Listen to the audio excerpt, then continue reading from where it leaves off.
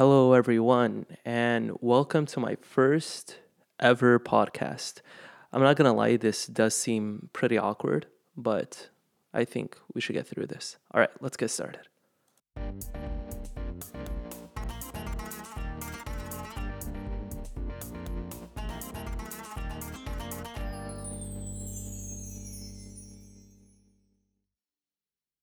All right, like I said, my name is Father Daniel, and welcome to the Chaldean Priest Show.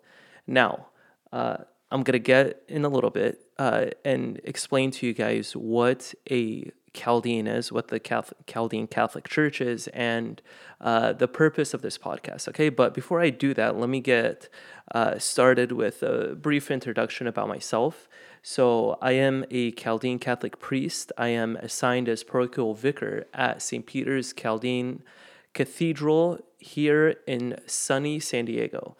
And I've been ordained a priest for a little over 2 years. My priestly ordination was on December 19th, 2018. And Bishop Emmanuel ordained me here at the cathedral alongside with my brother priest, Father Peter. If you're listening to this, shout out to you. Yeah, so that's, pretty straightforward. I do the day-to-day duties here at St. Peter's, everything that comes along with that, with my, responsibilities with the youth groups, masses, uh, administering the sacraments, counseling, so on and so forth. And the purpose of this podcast, the reason why I wanted to make a podcast is, number one, I did get inspired with this whole pandemic, people being quarantined, and trying to outsource with different ways to reach everyone. And also, I found a very limited amount of time to say everything I want to say in one 5-minute homily. So I figured, you know what? Why not create a podcast in this way? So let me just tell you exactly what to expect with this podcast. So the first 15 or to 20 minutes or so of the podcast will be about every single podcast will be dedicated to one part of the Chaldean liturgy that has to do with that significant week. So, for example, in the Chaldean liturgy, we do have a cycle of different seasons of the church, very similar to the Roman Catholic Church, but there are some seasons that we don't share. For example, there is a very mini season. We actually just passed it. It's called the Supplication of the Ninevites, and it's called in Aramaic Ba'utha. And what that is there is a big compilation from our Chaldean church fathers that wrote about the supplication of the Ninevites and the story of Jonah, and we dedicate 3 days to that, Monday, Tuesday, and Wednesday, for the supplication of the Ninevites. So, for example, if it were to be around that time, I would choose something relevant to this time from that liturgical text and sort of exegete it for you guys and see the different theological aspects, philosophical aspects of it, if that's what it pertains to, and also some sort of application for everyone, for your day-to-day life. So that's basically how it's going to be. And the second segment of my podcast will be towards the end. It's going to be called The Lion's Den. And you could sort of see what I did there. But these last 5 minutes of the show are going to revolve around certain controversial topics that are relevant to us in our day-to-day lives, because I know there are some things that might seem confusing, especially, if you're Catholic and listening to this, or a non-Catholic and listening to this, there may be some things that are confusing, but I'll try my best to bring clarity to those certain topics because, for example, there may be a thing that the Pope said that really didn't sit well for you, or you didn't understand, or you think there's a different way of interpretation. And I'll give you my gist of it, okay? So that's what the podcast is going to look like, okay? And what is the Chaldean church? Who are the Chaldeans? What is a Chaldean church? So first, The Chaldean Church is also known as the Church of the East, and we are the people a part of the Chaldean Church are Aramaic-speaking Chaldeans who come from Mesopotamia. And we speak Aramaic, like I said, and we receive our liturgy and our way of worship from our early church fathers who compiled these liturgical texts together. For example, we received our Mass from Adde and Mari, who sort of built the foundation of what liturgical worship looks like for the Chaldeans. And as many of you know, we were not always a part of the Catholic Church as a whole. Until later, we became united to the entirety of the Catholic Church. So within the Catholic Church, there is the West and there's the East. So within the entire Catholic Church, there is an umbrella of different rites of the Church. For example, in the East, the Eastern Rite Catholics, who are they? They are the Chaldeans. They are the Maronites, so on and so forth. And we belong to that. So we do have a patriarchal system as well, where we are under a patriarch and a synod of bishops, but our supreme authority is Pope Francis. So I'll give you more details on that as my podcasts go by, but that's sort of a gist of who the Chaldeans are and what the Chaldean Catholic Church is. And we're also in the Bible, in the book of Genesis, where you do see Abraham from Ur of the Chaldeans, right? So it's as history says, it is the cradle of civilization. We do come from a very rich history of academia and religious studies, and basically everything we have. That's why I wanted to make this podcast revolve around our liturgy, because everything we have, every liturgical text we have is very ancient. And what's so fascinating about this is a lot of the things we have were written by early century monks who had little to no technological means back then. So, what these monks would do is they would sit in their, little cells and compose all of these liturgical texts. And they were composed in a way where it's theologically rich and it's poetic. And also, they made it in a way to where one is able to chant it even after, hundreds of years later. That's what we're doing now in the Chaldean Church. So I don't know if any of you have any non-Chaldeans listening to this. If you've ever been to a Chaldean Mass, it's very beautiful. You do hear Aramaic, and we do have our Chaldean Masses also in English and in Arabic, but there are many components that are Aramaic based from our Mass. So that's what that is. And of course, if you want any more clarification on what the Chaldean Church is, who we are, you can find me on social media and ask me whatever you want. So this Monday begins the first day of Lent for the Chaldean Church. For the Latin Rite Catholics, first day of Lent begins on Wednesday, and that is because in the Roman Catholic Church they have the Triduum, the 3 days right before Easter, and which is not considered as part of Lent to make it equal to 40 days. But for us, we start on Monday and end on Easter, which makes it a full 40 days. But in any case, we start Lent on Monday. And how are we to face Lent? What should we do to prepare for Lent? And how could we make this the best Lent for ourselves? Because I'm sure many of us have fasted during Lent, and maybe we've had some difficulties fasting or have come across some things that sort of ruined Lent for us or discouraged us in some way, whatever it may be. But what I really want to emphasize right now is the battle that we're up against in Lent, and that is the battle against the devil, because going to Scripture in Matthew 4, begins the episode of the temptations of Jesus. So Jesus is taken up to the wilderness by the Spirit, and there he is tempted by the devil. And I just want to make one thing clear is, when does this temptation happen? So in Matthew 3, a chapter right before it, Jesus is baptized. So right after his baptism, Jesus faces a temptation.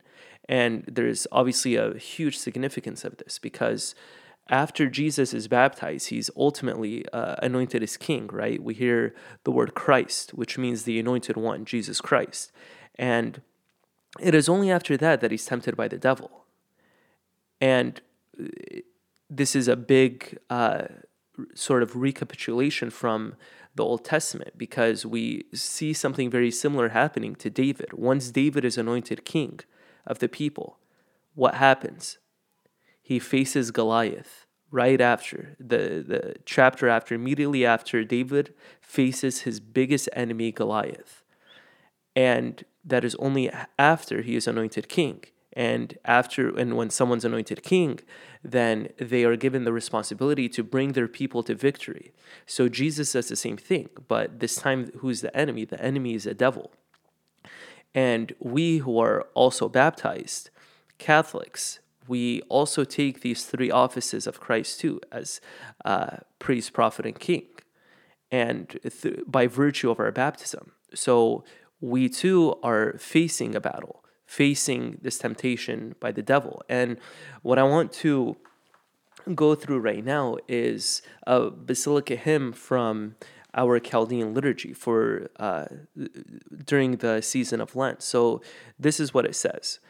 And this piece that I'm going to read to you, the authorship of it is still unknown, because of how early this has been written, and all of the persecutions that the Chaldean church has gone through.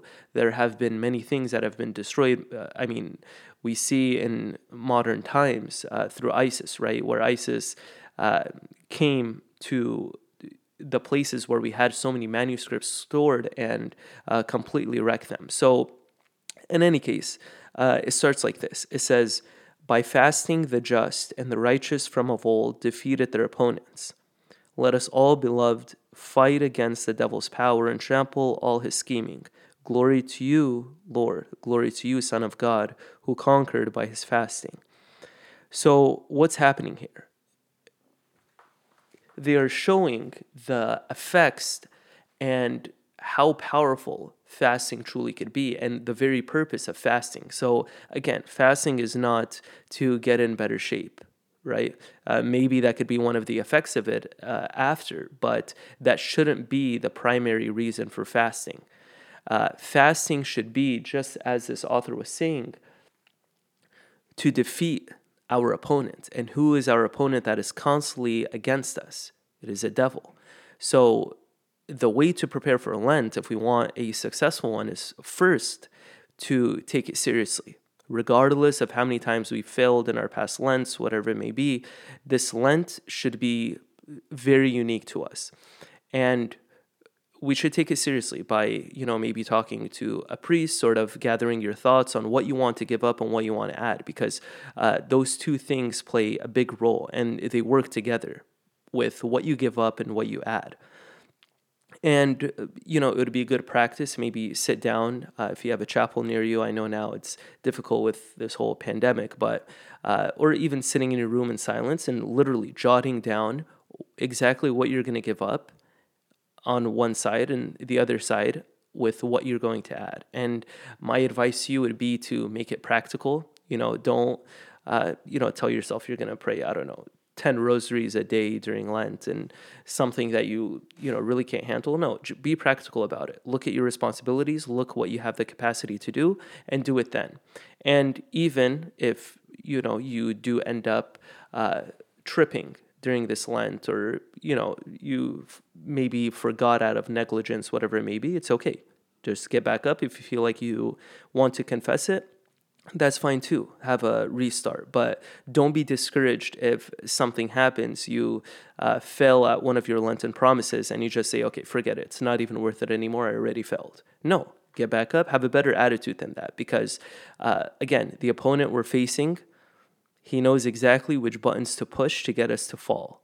He knows exactly what temptations to put in front of us to get us to, at our weakest point, when we're most vulnerable, to get us to fall into sin. And that's exactly what the devil was doing with Christ. So the devil tempted Christ in three ways that is almost identical to the way the serpent tempted Adam in the Garden of Eden. So the devil tempts Christ with, it's called sort of the threefold lust, where he first tells him to turn stones into bread. Then he tells him to throw himself from the mountain and allow his angels to catch him. And third, he shows him the glory of the kingdom and tells him, this will all be yours if you bow down to me. For Christ to turn the stones into bread, that is a form of lust of the flesh. Because Matthew mentions very specifically that Jesus was hungry, and the devil really went after his vulnerability in that sense. So he tried to get him to fall there. And then when he tells him to throw himself off the mountain so the angels could catch him, that is a sin of pride, right? And when he tells him to, look at the kingdom and look at all the glories and to bow down to him, that is the lust of the eyes. He's showing him all of these things that, may be glorious in one sense or another to a person. Jesus does not fall for that at all. Whereas with Adam, the fruit was delight to the eyes, good for food, and made one wise. And he fell. He ate from the tree. He fell into temptation. And Jesus didn't. That is one of the reasons why Jesus is called the new Adam, is because he did what Adam was unable to do. And he's showing us what we are to do as well and what we're going to be faced with as well. Because all of these things that explaining are not a coincidence. This is salvation history in front of us. This is Christ showing us how from the fall of man to God becoming incarnate for our salvation is not some sort of fairy tale. This is real. This is reality. And this is what we're faced against. So if you have any questions about anything that I spoke about or Lent in general, you could find me on Instagram or Twitter and, ask me whatever questions you have, and I'll be more than happy to answer to my fullest capability. And now we go to the last segment, the Lion's Den.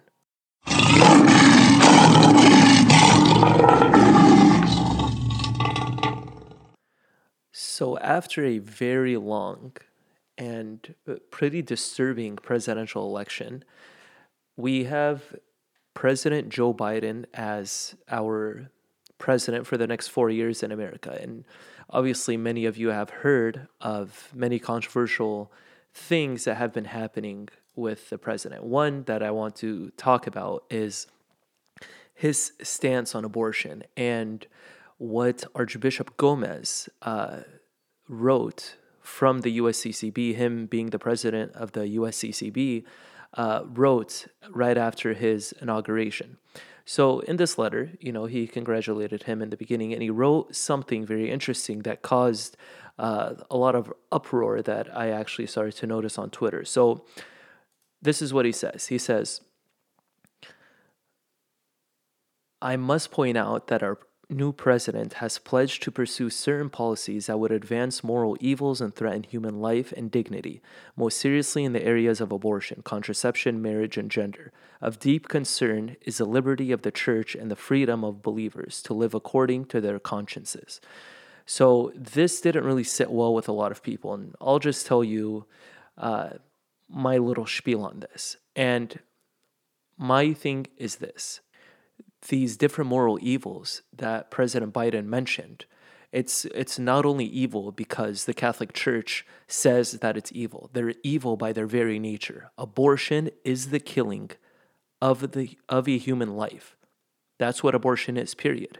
And no matter what your political stance is, no matter, whether you side left or right, these things are moral evils, and they are things that we cannot negotiate. whether you're a Democrat, whether you're a Republican, whether your political party sides one way or the other. The truth is the truth. The truth is universal no matter what. And unfortunately, it's, in modern times, a lot of these truths have been subjected, and they've been subjected to the individual, to allow the individual to decide whether this certain thing is a moral evil or not. And especially as being Catholics, we need to be better, and we need to set a better example to what the truth is. Just like Christ says, we proclaim the truth on the mountaintops. And this is the very thing that we have to do. And I really applaud Archbishop Gomez for speaking out about this, even though that, he got a lot of backlash from, many people around him, many people from all over the nation.